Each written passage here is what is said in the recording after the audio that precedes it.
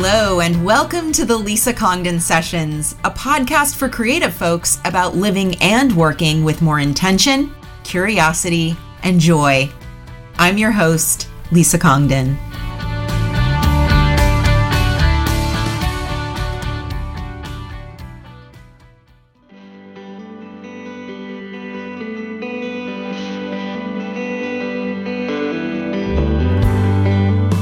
Friends, Lisa here. I just want to thank you for supporting my podcast and being a loyal listener. I am so grateful to you. To show my gratitude, I am now offering 15% off at my online store. Visit me at lisacongdon.com to shop colorful archival art prints, stationery, desk accessories, home goods, and more, all at 15% off with code PODCAST15 at checkout. That's right. Get 15% off of all of our products at lisacongdon.com with code PODCAST15 at checkout. Link to the shop in the show notes.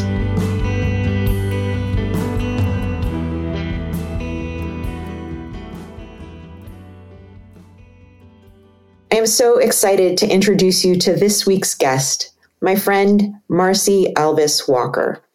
Marcie is a writer, thinker, and activist. She is the creator of the popular Instagram feed, Black Coffee with White Friends, where she writes about race and dismantling Christianity's legacy on things like human rights and mental illness. And on the flip side, she also writes about inclusion and intersectionality. In this episode, Marcie and I talk about her unconventional background, and then we settle in on the notion of embodiment. Both this idea that many people of color, queer and trans folks, disabled folks, and others, destroy parts of ourselves to fit into conventional society, and that healing that means intentional embodiment of all of who we are. This process can feel uncomfortable and painful, but it's important work nonetheless. We talk about her own experience as a Black woman and her experience in being the mom of a trans kid. Marcie is an incredible human being and embodies radical honesty, curiosity, warmth, and love. Let's welcome her to the show.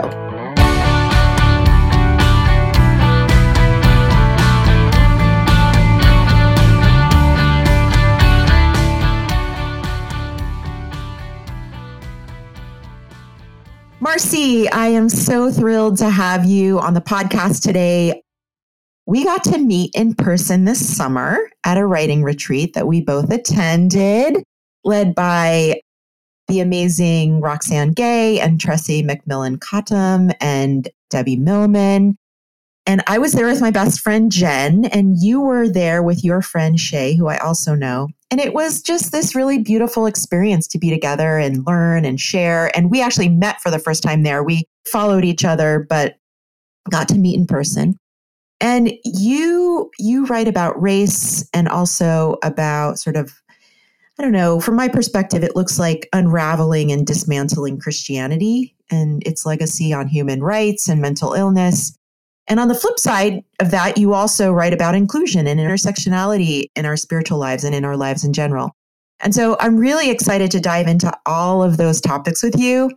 And this notion of embodiment, which is top of mind for you right now, and for me as well, basically, what we embody as human beings and how sometimes we destroy or compartmentalize parts of ourselves to survive in the world. But before we get there, I like to start my conversations by understanding a bit about my guest's origin story. So you just wrote a memoir, which we'll talk about later. So you don't have to, basically recite your memoir, but let's do the truncated version. So tell us a bit about your life, sort of like major events or circumstances in your life that sort of led you to become a writer, like led you to be this person who not just writes, but writes about all the things that you write about. Yeah, that is a really interesting way to talk about your origin story. My origin story starts very specifically. I am the ancestor of enslaved people. And it's important that that's part of the journey because so much of that part of my narrative was intentionally left out, not just from schools, but even in my own family. It's something that wasn't discussed. My mother's father was enslaved.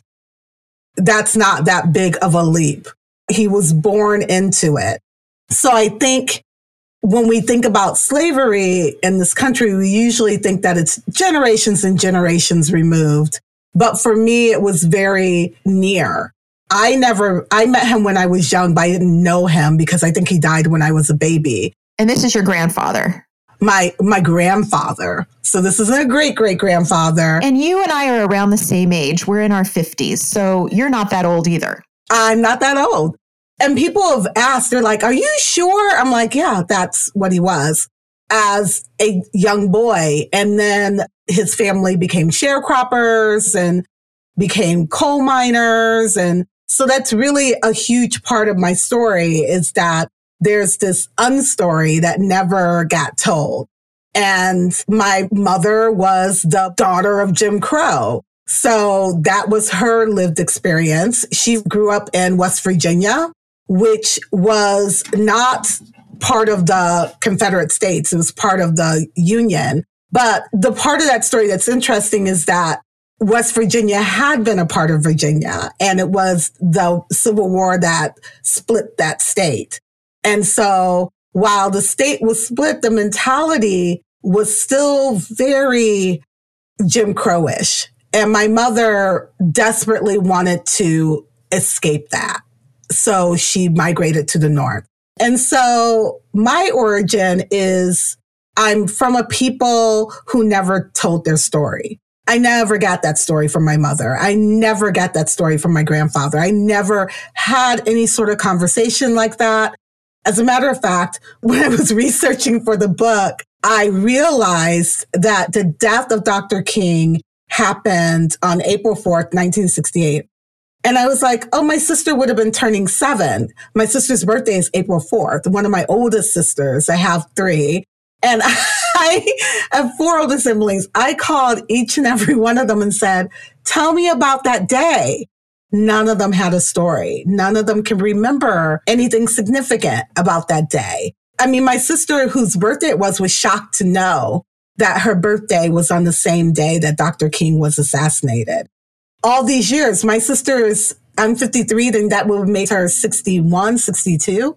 So all these years and no conversation around that, no story. No one could say, oh, I remember we were putting up balloons and the news feed came out. So many other people, I would be in rooms with people who had stories or their parents had told them a story, particularly in the Black community. My family didn't have a story, even though we had a significant event of our own that day.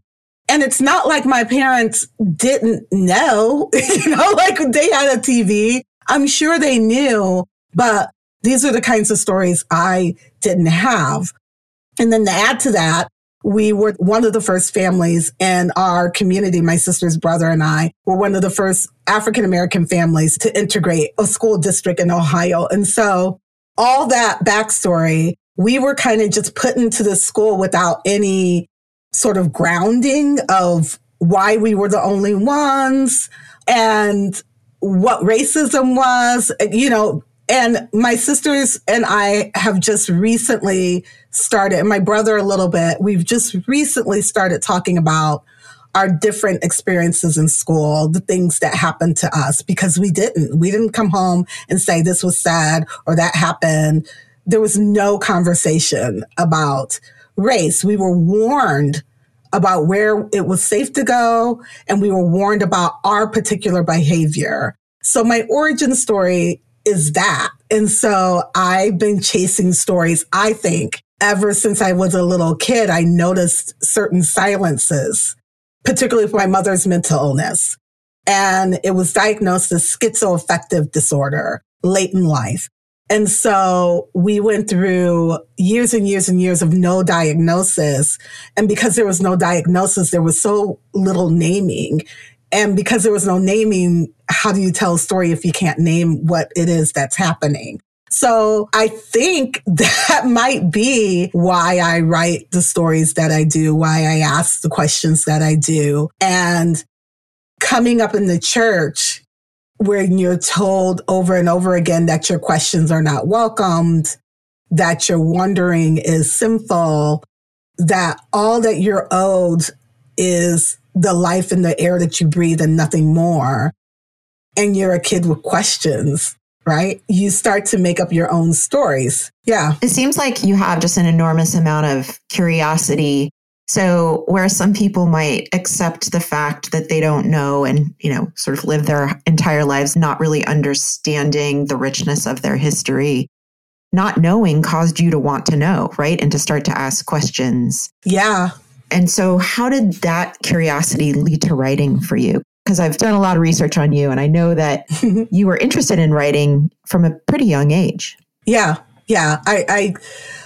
I made up stories my whole entire life. I was, quite the storyteller. I would go to school and I'd tell stories about my mom that weren't true.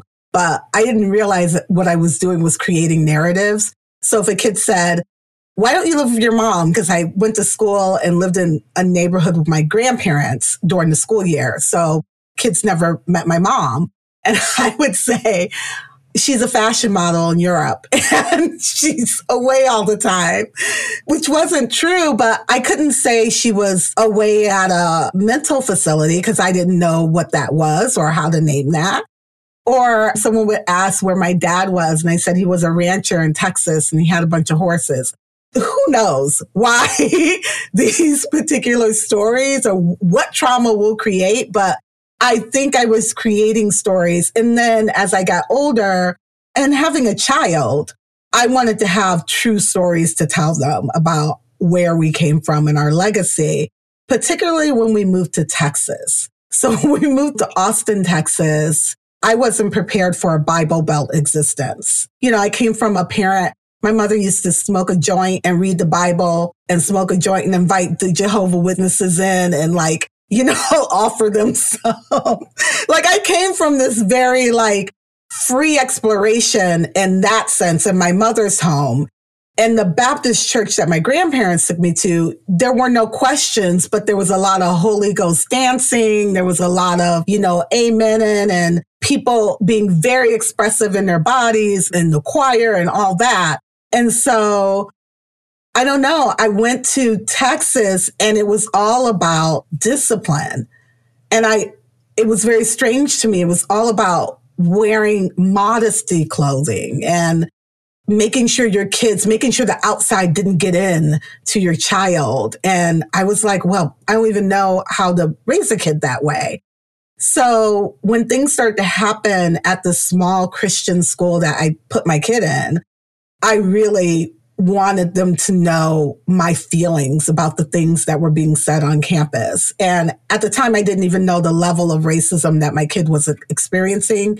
They had denied it. Your kid was one of the only Black kids in the school. Is that true?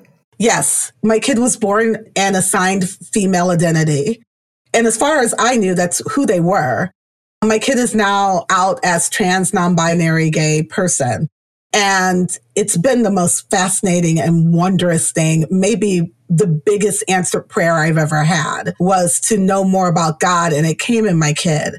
So this kid who knew that they weren't the things that they were being told was really struggling in all the ways that kind of suffering shows up in teens. So there was a lot of body dysmorphia and eating disorders and all that kind of stuff. So we were dealing with that, but we didn't know what it was. We thought it was, maybe it's a divorce, maybe it's this, maybe it's that, but we never knew that it was identity based, because when you're in the Bible Belt, you're given your identity and your role. You're a woman, you support your man, you get married, you have children, you bring them up for God. You're giving these roles and this identity. There is no other role for you to take. And I would hear friends who were single, and the biggest hardship of their life was that they were single and not married yet in the church. Because that's a big no-no. Your job is to get married and present the picture of Christ in the church. So there were just all these, looking back, wackadoo ideologies that I always had questioned, but moving to Texas, really facing them and having my kid have to face them really caused me to dig a little deeper, study a little bit more, find out what was really true and what was made up and just told to us. So there was a lot of that going on. And so I was writing it all down. I was writing letters to my kid. And I had always written. I went to school for English Lit. I minored in writing. I didn't finish, but my 4 years there were that, all writing and books and reading and story. And so I was doing a lot of writing all throughout my life. And particularly when we got to Texas, really writing down everything for my kid, because I didn't want them to be like, when this monster got elected, what did my mom think? I wanted them to know. Now, honestly, I didn't have to worry because I wasn't like my mom. I talked about it constantly. So they'd have been like, oh, Mom, I know exactly what you thought. But I wanted them to have it, and I wanted the next generation to have it. I didn't want anyone to wonder where I was in this fight. And I had to wonder about my family, and I didn't want my kid to have to do that with me. I didn't want to be a mystery to them. So I wrote it all down, and then I thought, I'll just start writing letters to my white friends that I've never had these conversations with, these white, very conservative moms that were my world at the time, because that was the only world that was presented to me and available at that school. And I started a blog thinking I didn't want to, but my husband kept saying, you just need to do a blog. And I don't know if it was part him just like, this is all good talk and everything, but, you know, it's not going anywhere in these four walls. And I can't just be the only one absorbing it all. So I did the blog. Yeah. Well, and obviously he believed that you had something important to say, and he was encouraging you to share it as well. Oh, yeah, absolutely.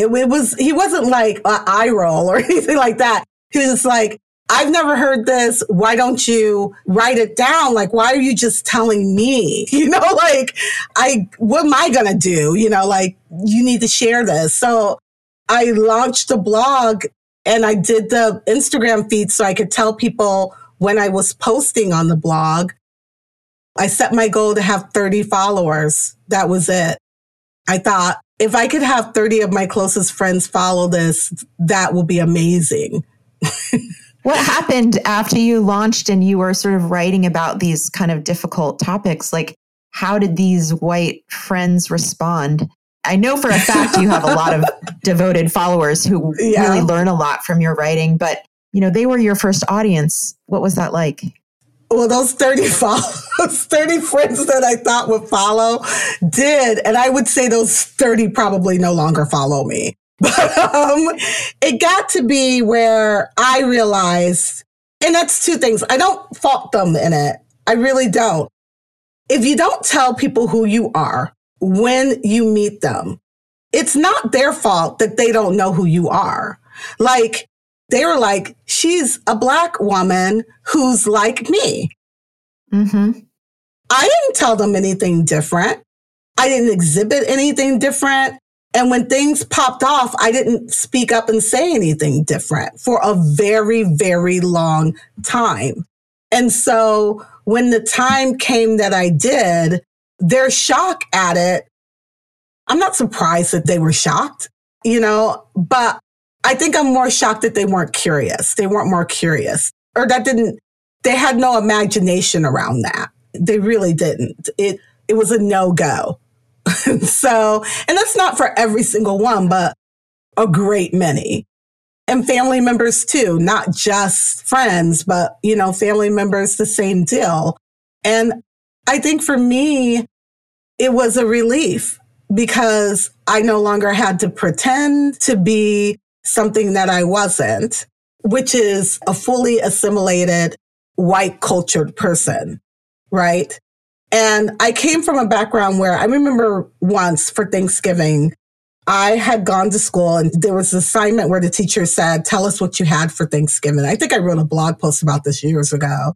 And I told them we had macaroni and cheese, we had chitlins, we had sweet potato pie, we had sour cream pound cake, we had a 7-Up cake, we had a red velvet cake, we had turkey, we had ham, we had greens, we had green. I was going on and on and on. And this little boy was just like, she's lying. They didn't have all that, you know? But that was I'm like, oh, you don't even know, right? But as a little kid, I was like, okay.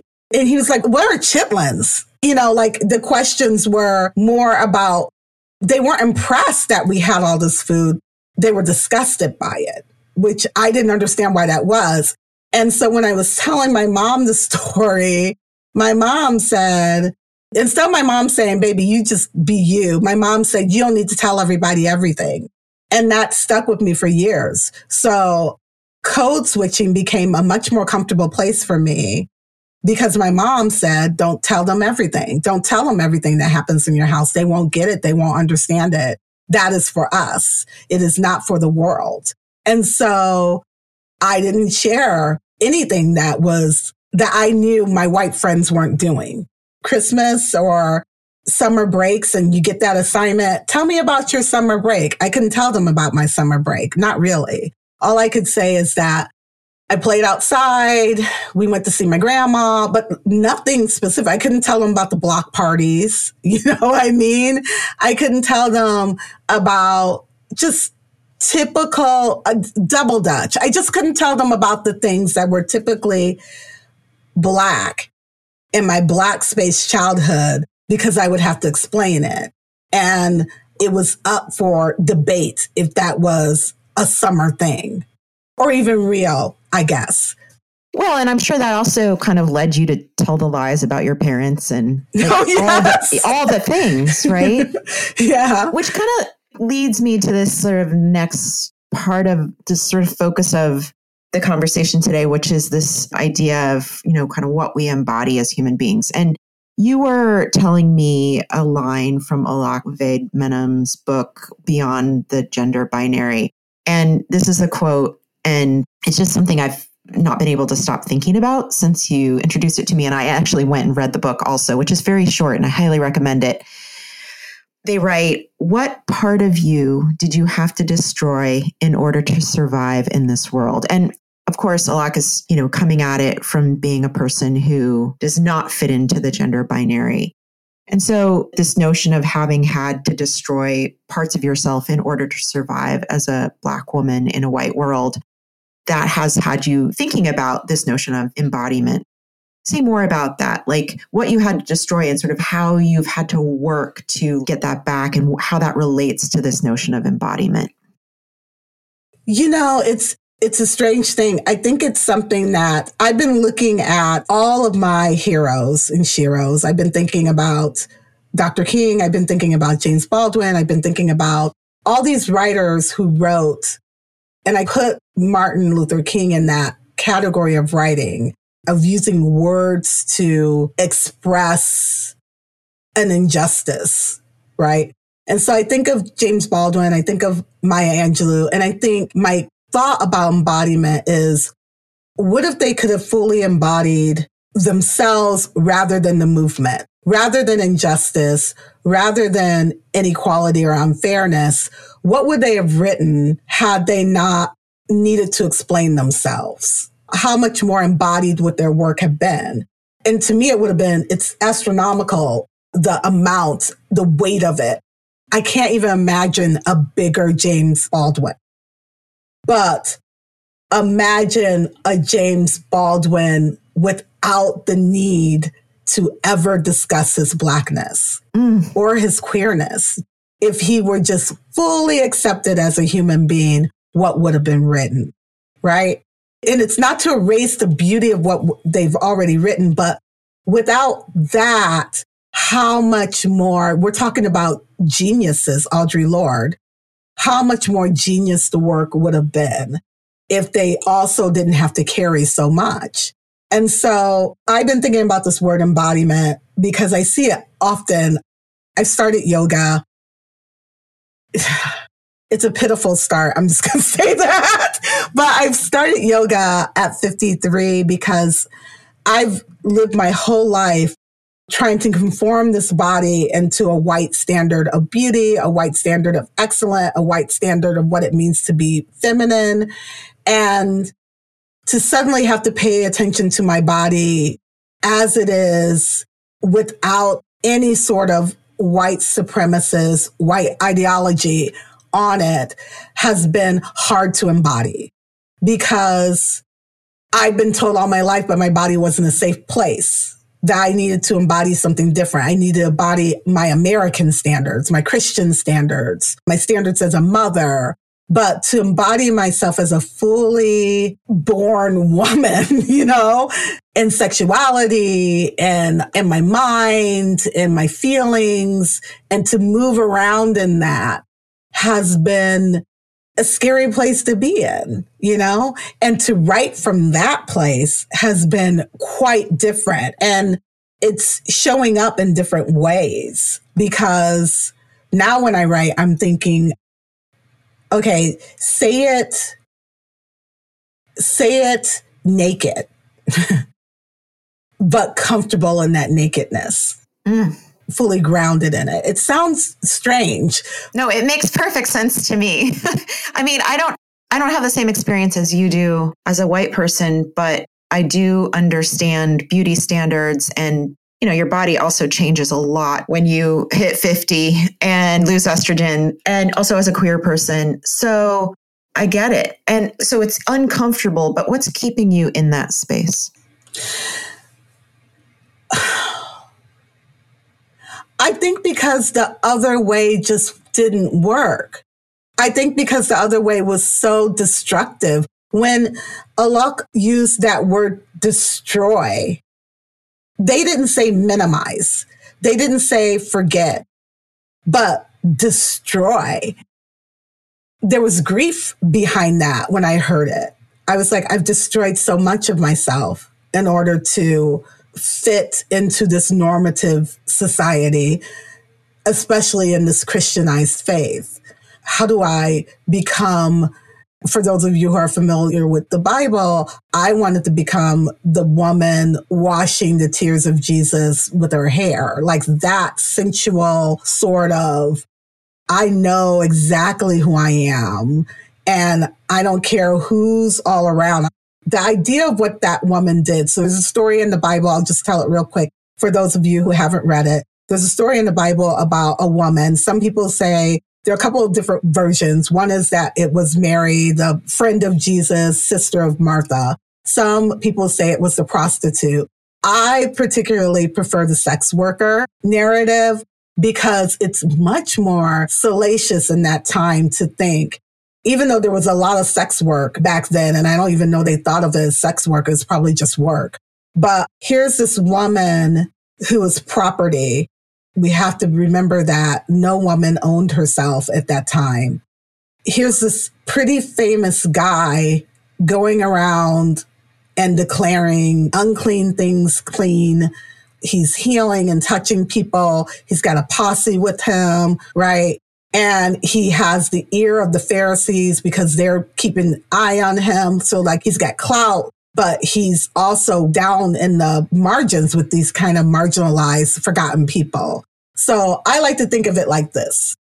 Jesus is at a ball in New York. He's at a ball. And when I say ball, I'm talking about like legendary ball. Like he's like, not like Met Gala, I'm talking like Vogue, like voguing down ball. So if y'all watch Pose, I'm thinking of Jesus in that context. So I think that that's who Jesus would have been hanging out with because that was a very common thing back then. A lot of gender shifting and a lot of different embodiment of sexuality back then. And that would have been the people who have been unclean outside of the temple. And they say that that's who Jesus is hanging out with. So I'm thinking in my life, Jesus is hanging out at the legendary ball at Pose. Like he's like there, right? And he's there and the conservatives are pissed because he's not supposed to be there. He's supposed to be with them. And then when he's actually invited, they're like, well, we're going to invite him to eat. So Jesus gets invited to Lindsey Graham's house. I don't know. Pick someone. Pick anyone that you think, any person that just drives you crazy with their walls of exclusion. That's who invited him. And Jesus goes. But he goes, like he's going to Pose like a ball, right? He's still himself. And while he's there, imagine a Black, beautiful trans woman follows him there. just imagine for me, just for a moment, takes her hair and crying wipes his feet right in front of the establishment of whoever it is that you picture, Ted Cruz, whoever. That's how salacious this moment is in the Bible. That's how big of a deal it was. So much so that this man says, how could he let this unclean woman, this unclean person touch him? And for me, I am trying to embody that uncleanness within myself, that somebody else named unclean that has never been unclean, because it's not what Jesus says. Jesus doesn't see this person as unclean at all and is welcoming to the moment. And it's kind of sensual, even though back then it probably wasn't thought of that. But because we are so led by conservative rule with our bodies, we've lost that part of human connections. Like if I did that now, if I were to wipe my husband's feet with my hair, people would have a whole bunch to say about that. Like they used to wash each other's feet. I mean, it's a very different nomadic, and what we would see as hedonistic, but that was what the community was. They were in their bodies. Right. And so I'm trying to be that kind of a bodied person. Like there's no asking of forgiveness from this person, because what does she have to ask forgiveness for? Nothing. She knows it. Jesus knows it. The only person who doesn't know that is the establishment. So I think for me, I've been trying to write towards that kind of existence for myself and for other people, not necessarily with God, but just with one another, just to be able to be that naked in front of the establishment, the established order, which I hate that word, but that's how they characterize themselves, as the law and order, and to be very hedonistically in my body and in my mind and in my feelings. And if that comes off as being offensive to them, but delightful in the light of this country, of the land, of the stars, of God, or whatever is bigger than myself, I'm so good with it. I'm fine with it, because I actually want them to be questioning by what authority I have to do that. Or, if they're not questioning what I'm doing, then I wonder if I'm even doing anything at all, personally. That's the point that I've gotten to. Right. Talk about the relationship between what your kid has gone through in the last few years. And I would imagine you're teachers for each other, right? Like your kid has been a great teacher to you. You mentioned earlier how profound their coming out has been for you. And I imagine it's very related to what you just talked about. Yeah. And also, I imagine it's probably really important to you that you model embodiment for your kid so that your kid knows that they can fully embody who they are without having to destroy any parts of themselves. So talk a little bit about that. Yeah. When they came out, one of the things that my husband Simon and I said is that if Max, for whatever reason, puts themselves in a closet for some reason, that they don't feel safe revealing who they are to someone, that's fine and good. Max is allowed to show up and process this however they feel. It's not our job to be like, you need to tell this person and you need to call. They need to have autonomy over their lived experience. But what Simon and I vowed is that we never got to go back into the closet on them. So I don't get to show up in interviews and decide, should I tell them if my kid's gay or should I keep it a secret? I don't get to closet, because when I do that, I'm placing my kid back into a closet that they've already said that they don't want to be in with me. So that was one thing. Moving forward, when they started to, because when they first came out, and I say to people, my kid, I don't know, I wish there were a different term besides coming out. It's not my job or my community to be able to rename it. But from what I've experienced with my kid is that it's not a one and done thing. It's not like they said this thing one day and then that was it. It's all over. Like they said it and we had balloons and then that's it. There's a constant revealing that happens. And so they would say the first time that they said that they were gay, it was really funny because they said, I'm bisexual. And I swear I was maybe cooking dinner. I was like, okay. And I just kept cooking dinner because it wasn't like, I was just like, okay, that's great. Well, you know what? Funny story, Marcie. I came out in 1991, probably. So when you were in college, I was just graduated from college, and I didn't tell anybody for a long time. But the first thing I wrote in my journal, because it was the first thing I could swallow and process about myself, because, back then, we didn't talk about these things at all. There were no role models on TV. There was nothing. Nothing. And I wrote, I still have the diary. I wrote, I think I'm bisexual. And, within like 3 months, I was like, no, I'm not bisexual. But I think that's probably very common. Yeah. To start there, right? Yeah, they started there. And it was funny because I think that night my husband and I said, I don't think that it's just that they're bisexual. We've seen their relationships with people who identify as men or as boys, and it's not good. So we were pretty sure. But within time they came, and then we were on the sofa, we were watching TV, and they said, I don't know if you remember, but I did tell you that I'm gay, right? We were like, yeah. And then I was like, oh, did you need to talk about it? Like, I really didn't know because I really was so fine with it. And it wasn't about me being fine with it. It made sense. Like everything fell into place. It's like, oh, this is what it's been. This is what the body dysmorphia has been. This is what the eating disorders has been. This is what all of this has been.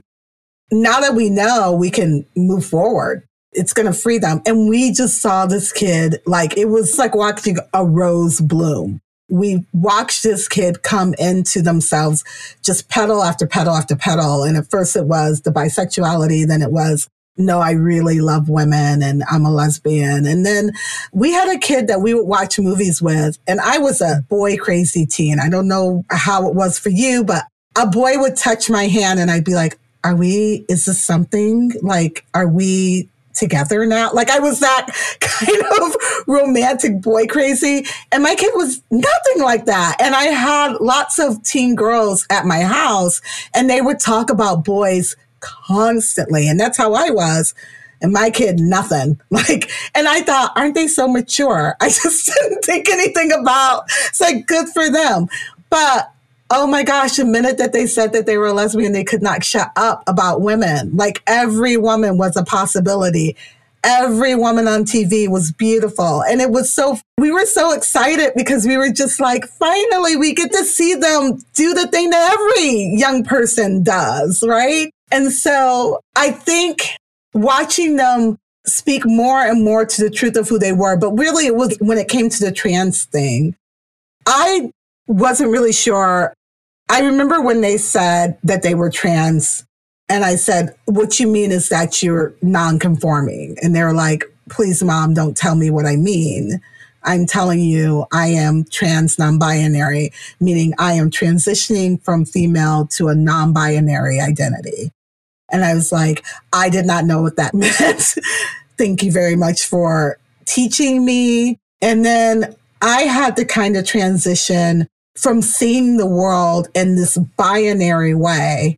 And I think what we don't understand is that we think the binary is just about gender and that's all that matters. But by putting a binary on gender, we've actually placed a binary on everything else because that's the way categorizing works. And that's the way humanity works. And that's the way power works.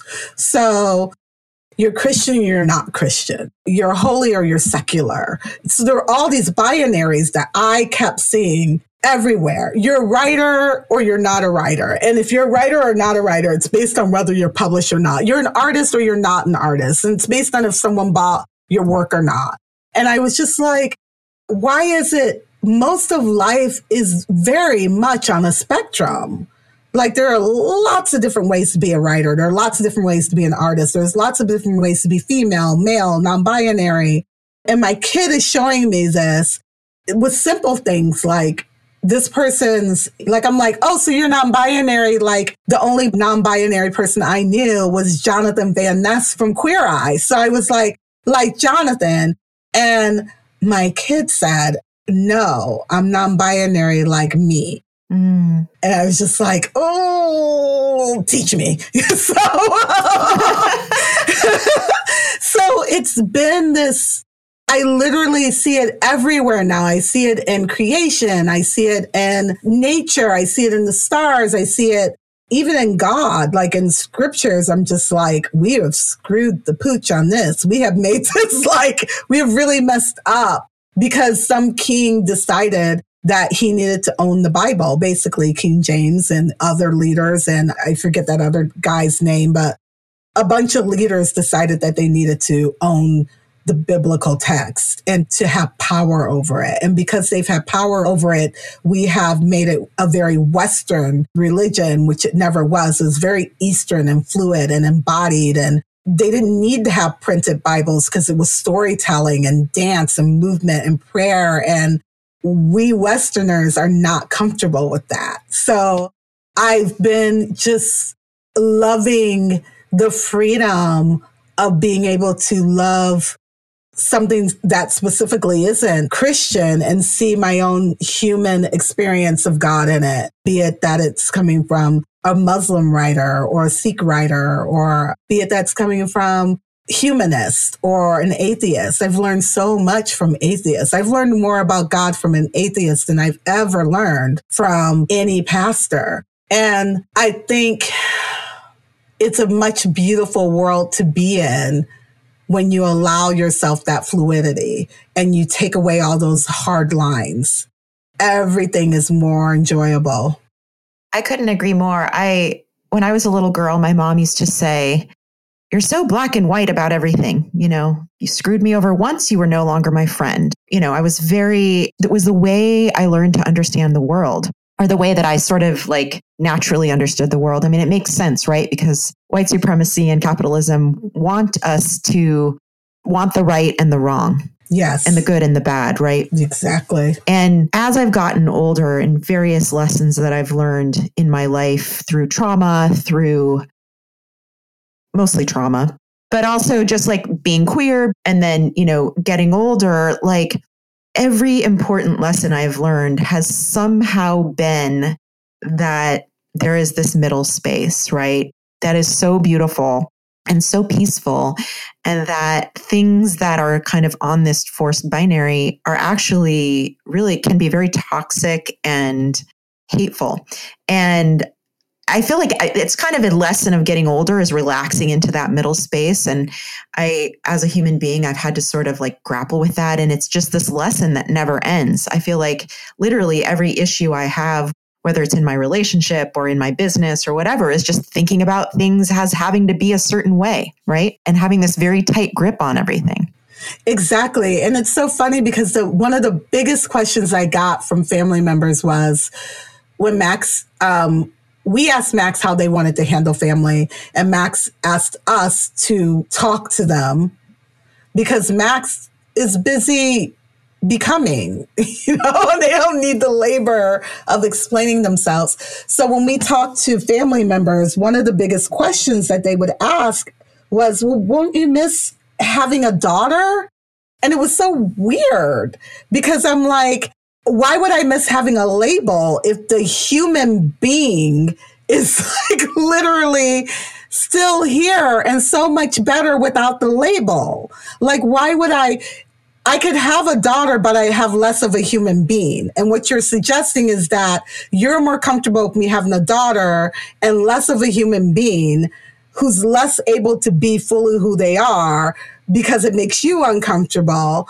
And I should feel the same way. And I've tried so hard to find a way to say to them, no, you don't understand. We have this incredible human being that is so much more full I mean, they're only 20. So, they're dumb in 20 like we all were. So let's just be clear on that. It's not like I have the Dalai Lama living here. I have a kid, but I had a kid who could not go outside. We would have to tell them far in advance of any plans to leave their home. A kid who wore the same outfit over and over again because it was the only outfit that they felt fit. So much oppression that was happening to them on a daily basis that people didn't see because they also were a high achieving kid, because they were a straight A kid and they were smart. People thought they were okay, but they didn't know what we dealt with at night. They didn't see the unraveling. They didn't see going to shop for a dress for a school dance and my kid breaking down in dressing rooms. A kid that it was very hard to hug them. When they were little, they would walk around like this with like these kind of paw hands, like so tight in their body. And now to have this kid who is, oh gosh, I can't even tell y'all. It's like a wedding feast every single day when I get a text from that kid living their life. I had texted them. There's this thing that happens in Chicago where the sun sets at this one particular, in between these two buildings, and the whole world comes out to look at it. And it's not far from where my kid's dorm is. And I DM'd them like an Instagram post about it. Never in my life thinking they would go, but just to show them, oh, isn't this cool? This is happening right around you. And I'm going to try not to cry. 15 minutes later, I got a video of them with their roommates in front of that sunset dancing. This is a kid that I would have to tell a week in advance that we were leaving the house, that we had to go somewhere. To this kid that's spontaneously choosing joy and basking in the sunlight. Don't tell me that the old way with that label was better. I know what that label did to them. It destroyed them. It destroyed too much of them. And so my personal opinion is fine. We have all the pronouns, but really none of us are fully one thing or the other. I mean, we don't come in this world 100% born of a woman or 100% born of a man. We come in this world possessing both ends. So they makes a lot of sense to me personally. I choose not to say they because I'm not non-binary and I know that that's a needed. So please don't go out there if you're a heterosexual cis person. Don't go out there claiming they because you think that you're being an ally. You're not. You're appropriating something that's much needed for a lot of people. So don't go do that. But I can stand on that word they, and I can make it the truth of the nature of what this godness thing is, be it that your God is Christian, Muslim, or whatever. You can't say that something created the whole of the world, but it's only male. Get out of here with that. That makes no sense. It's not logical. Yeah. I have this baseball cap that I bought this summer that says God is trans. Exactly. It's my favorite hat. And I believe it's true.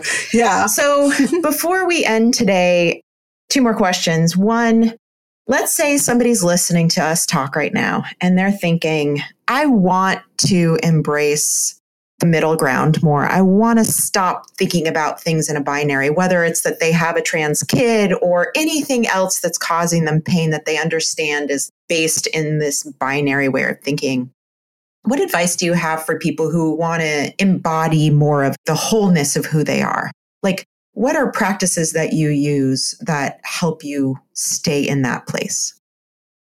I won't call it advice because I don't know people, but I'll tell you what I do for sure, what's worked for me.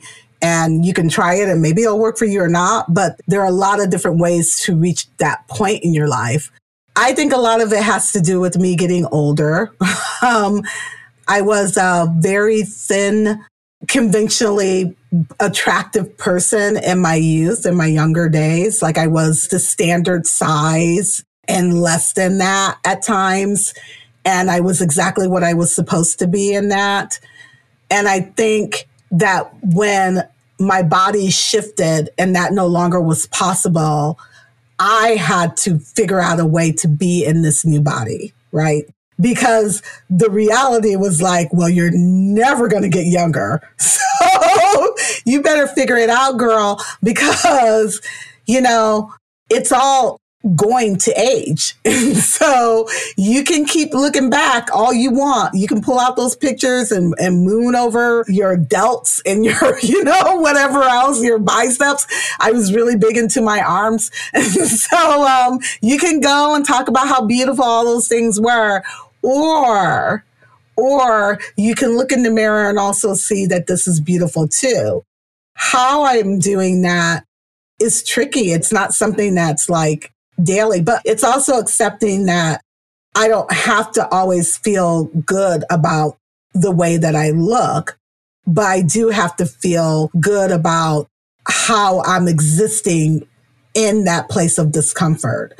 And that to me is what true embodiment is, because it can't be when it's all just good and fine and you feel great. And I feel like body positivity is great and wonderful, but if you don't feel positive in your body, I don't think that should count you out of having an existence. I don't think that all that work should be on you, because I think it's a real thing in this society that if you are in a disabled body, a trans body, a fat body, aged body, it's a real thing in this world to try to exist and move in those circles, because that is not what the world wants. Those are things that the world does not want.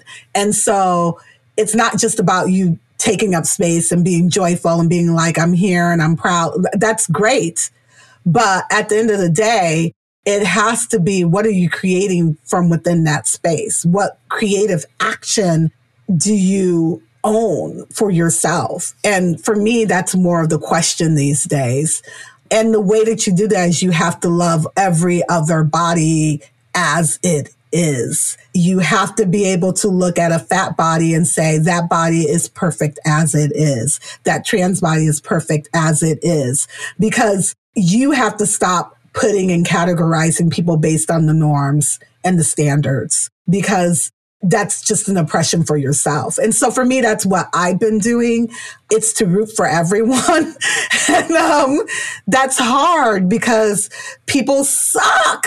And so it's really hard to root or to have compassion for people who suck, but also to have the discernment to know who's worth that kind of energy. And I think the thing is, we spend a lot of time on the people who aren't worth our energy, because there are people who don't want to be known in that way. And fine, they don't have to be. They need to be attached to the powerful source of whatever. Let them be attached to that.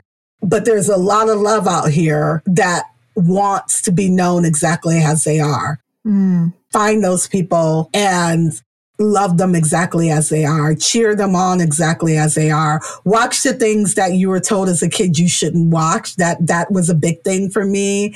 They were like, as a Christian, you're told, oh, you can't watch that, or you can't watch this because it doesn't uphold to some white man's standard of what God is. Fuck that. Quite frankly, I don't know if I'm allowed to cuss on here, but I feel like that's the first thing that has to go. You have to say, I'm going to watch this because I want to see the story of a trans community. You're not going to know. If you're saying, I'm not going to watch Pose, this kind of thing bothers me so much. I've had Christian friends say they won't watch Pose or Legendary because of the rating. And I'm like, well, who rated it? I don't know who rated it. I'm like, I'm going to tell you who rated it. Some white man decided that just by being gay, you deserve an R rating. That's ridiculous. How does Pose have the same R rating or the same mature rating as Game of Thrones? Literal heads are being slashed off in front of your eyes being stabbed out, plus orgies, and they have the same rating. Get out of here with that. And you love Game of Thrones. So don't tell me about your very sensitive preferences. You love Game of Thrones. You watch Lord of the Rings. People are murdered constantly in that show, but you can't watch a trans community in the 80s and 90s navigate a horrible pandemic that happened to that community that we ignored. Get out of here. I don't want to hear that. Or you can't watch Do the Right Thing, or you can't watch I May Destroy You. You have agreed to something that someone told you to censor. I don't know. I feel like that's a very big part of it. If you're going to embody yourself more, you have to be able to extend that to other bodies. And if you can't see other bodies for who they are and how they are in the world, I don't know how you know your own story better. Because for me, that's what worked. It's seeing Max and other stories. Also, what I love about you is that you read a lot, and you, like you mentioned this earlier, you read a lot about other religions and other perspectives. And I feel like that has been so, I mean, people assume that because I'm part of the queer community that I I'm also a Gen Xer and kind of like old guard of, I'm basically an elder in the queer community now. And a lot of us in the elders don't understand or spent a lot of time trying also to have to learn, kids were coming out as non-binary. What is that even?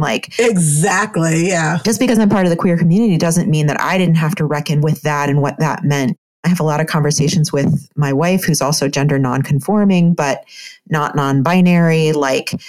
Maybe if she were born today, she might be identify as non-binary, but because her lived experience was so different in the time that she was born, she identifies as a woman. And, it's so interesting. And I myself have had to learn and read and watch so many different things from other people's perspectives to understand that the way I've seen the world, even as a queer person, is not the only way. So, yeah, I'm with you on that. Because even as a Black woman, I'm like, oh, you mean there are other stories of oppression out there? I want to know those stories. I want to know them intimately. And I think that the thing that I've learned the most is that that's the thing that really frightens institutions is when we carry each other's stories. That's scary. Like when the queer community shows up for Black Lives Matter, oh my gosh, that's frightening. When we showed up for a disabled community, when Black Lives Matter shows up for that, that's scary for them because the one thing they want to do is keep our oppression separate and to keep us focused on it. That's right. So before we close today, I just wanted to touch on this memoir that you just wrote, and we don't need to talk about it for a super long time, but I was curious if you could just give us a little story about, what it includes. I know what it's called. The name of it is beautiful, and I'm going to let you tell us what the name of your book is, but it's a collection of essays about your life. Yeah, it's called Everybody Come Alive, and it's a Jimi Hendrix lyric. And it really is about me embodying what it means to be Black, what it means to be a woman, what it means to be holy. So that is the 3 sections of essays that I explore, the 3 topics. And it was a journey. I actually wrote this book. I finished it maybe 2019, a long time ago. And the publishing house I was with was a very conservative publishing house. And when Max came out, I told them Max came out and that I would be talking a lot more about that. And they had already told me that that was a deal breaker. And I had said that that was fine because I didn't know that the queer community's story, the gay community's story was also my story. I thought that I could just compartmentalize my Blackness and not worry about anyone else. And then when Max came out, I realized, when you fight oppression, you can't just fight it for one particular group. You have to be about all the groups who are oppressed.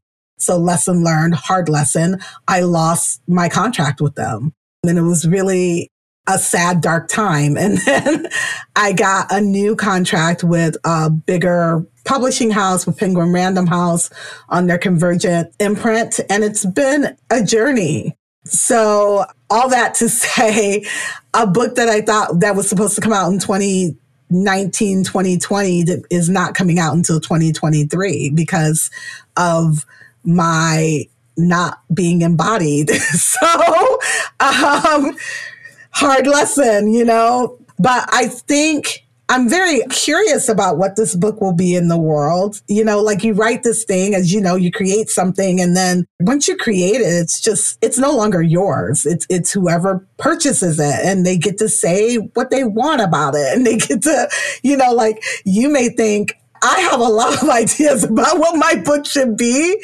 and I'm trying to slowly let that go. Like I'm trying to let it go and let the world tell me what it is. Because I think I wrote a collection of essays that's a memoir. I think it's about being Black, woman, and holy.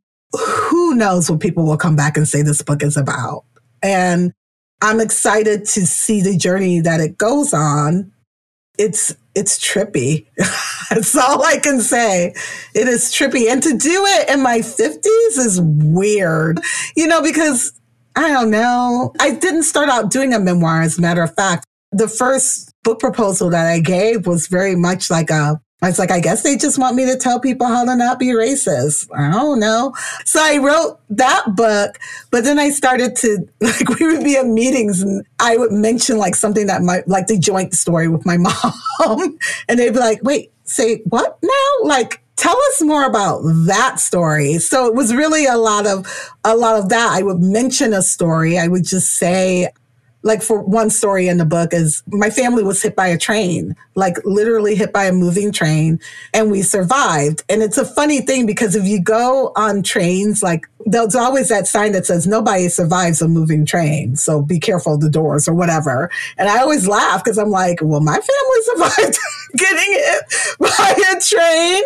So there's just a lot of stories about that. There's a lot about what it means to be beautiful in the women's section. There's a lot about what it means to be holy and what it means to be good in the holy section, what it means to be of worth in our society. And in the Black section, it's really about what it means to be seen, what it means to matter, to have representation. And a lot of that is my childhood, in all the ways I never saw representation.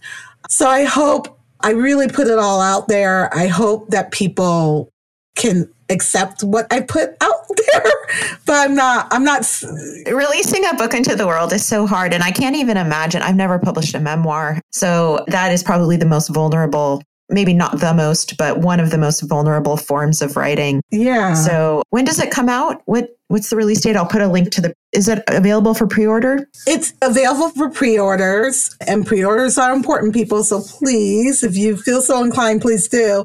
It's out May of 2023. Okay. The date I've been given is May 30th, but that date has changed a couple of times. So I'm saying May 2023 to be on the safe side. And in the meantime, I have a newsletter where I'm telling stories that, I didn't talk about Max in the book on purpose. I did use Max's pronouns in the book. And I went back and changed the whole book and put in all the correct pronouns and all the correct names. And that's what a bigger publishing house that understands your journey will allow you to do. I would not have been allowed to do that had I could have stayed with that small conservative publishing house, but I would not have been able to be honest. And I also would not have been able to honor my kid. So yeah, to do that was really great. But I have a newsletter called Black Eyed Stories. And so a lot of the things, I talked about what it was like to have Max come out.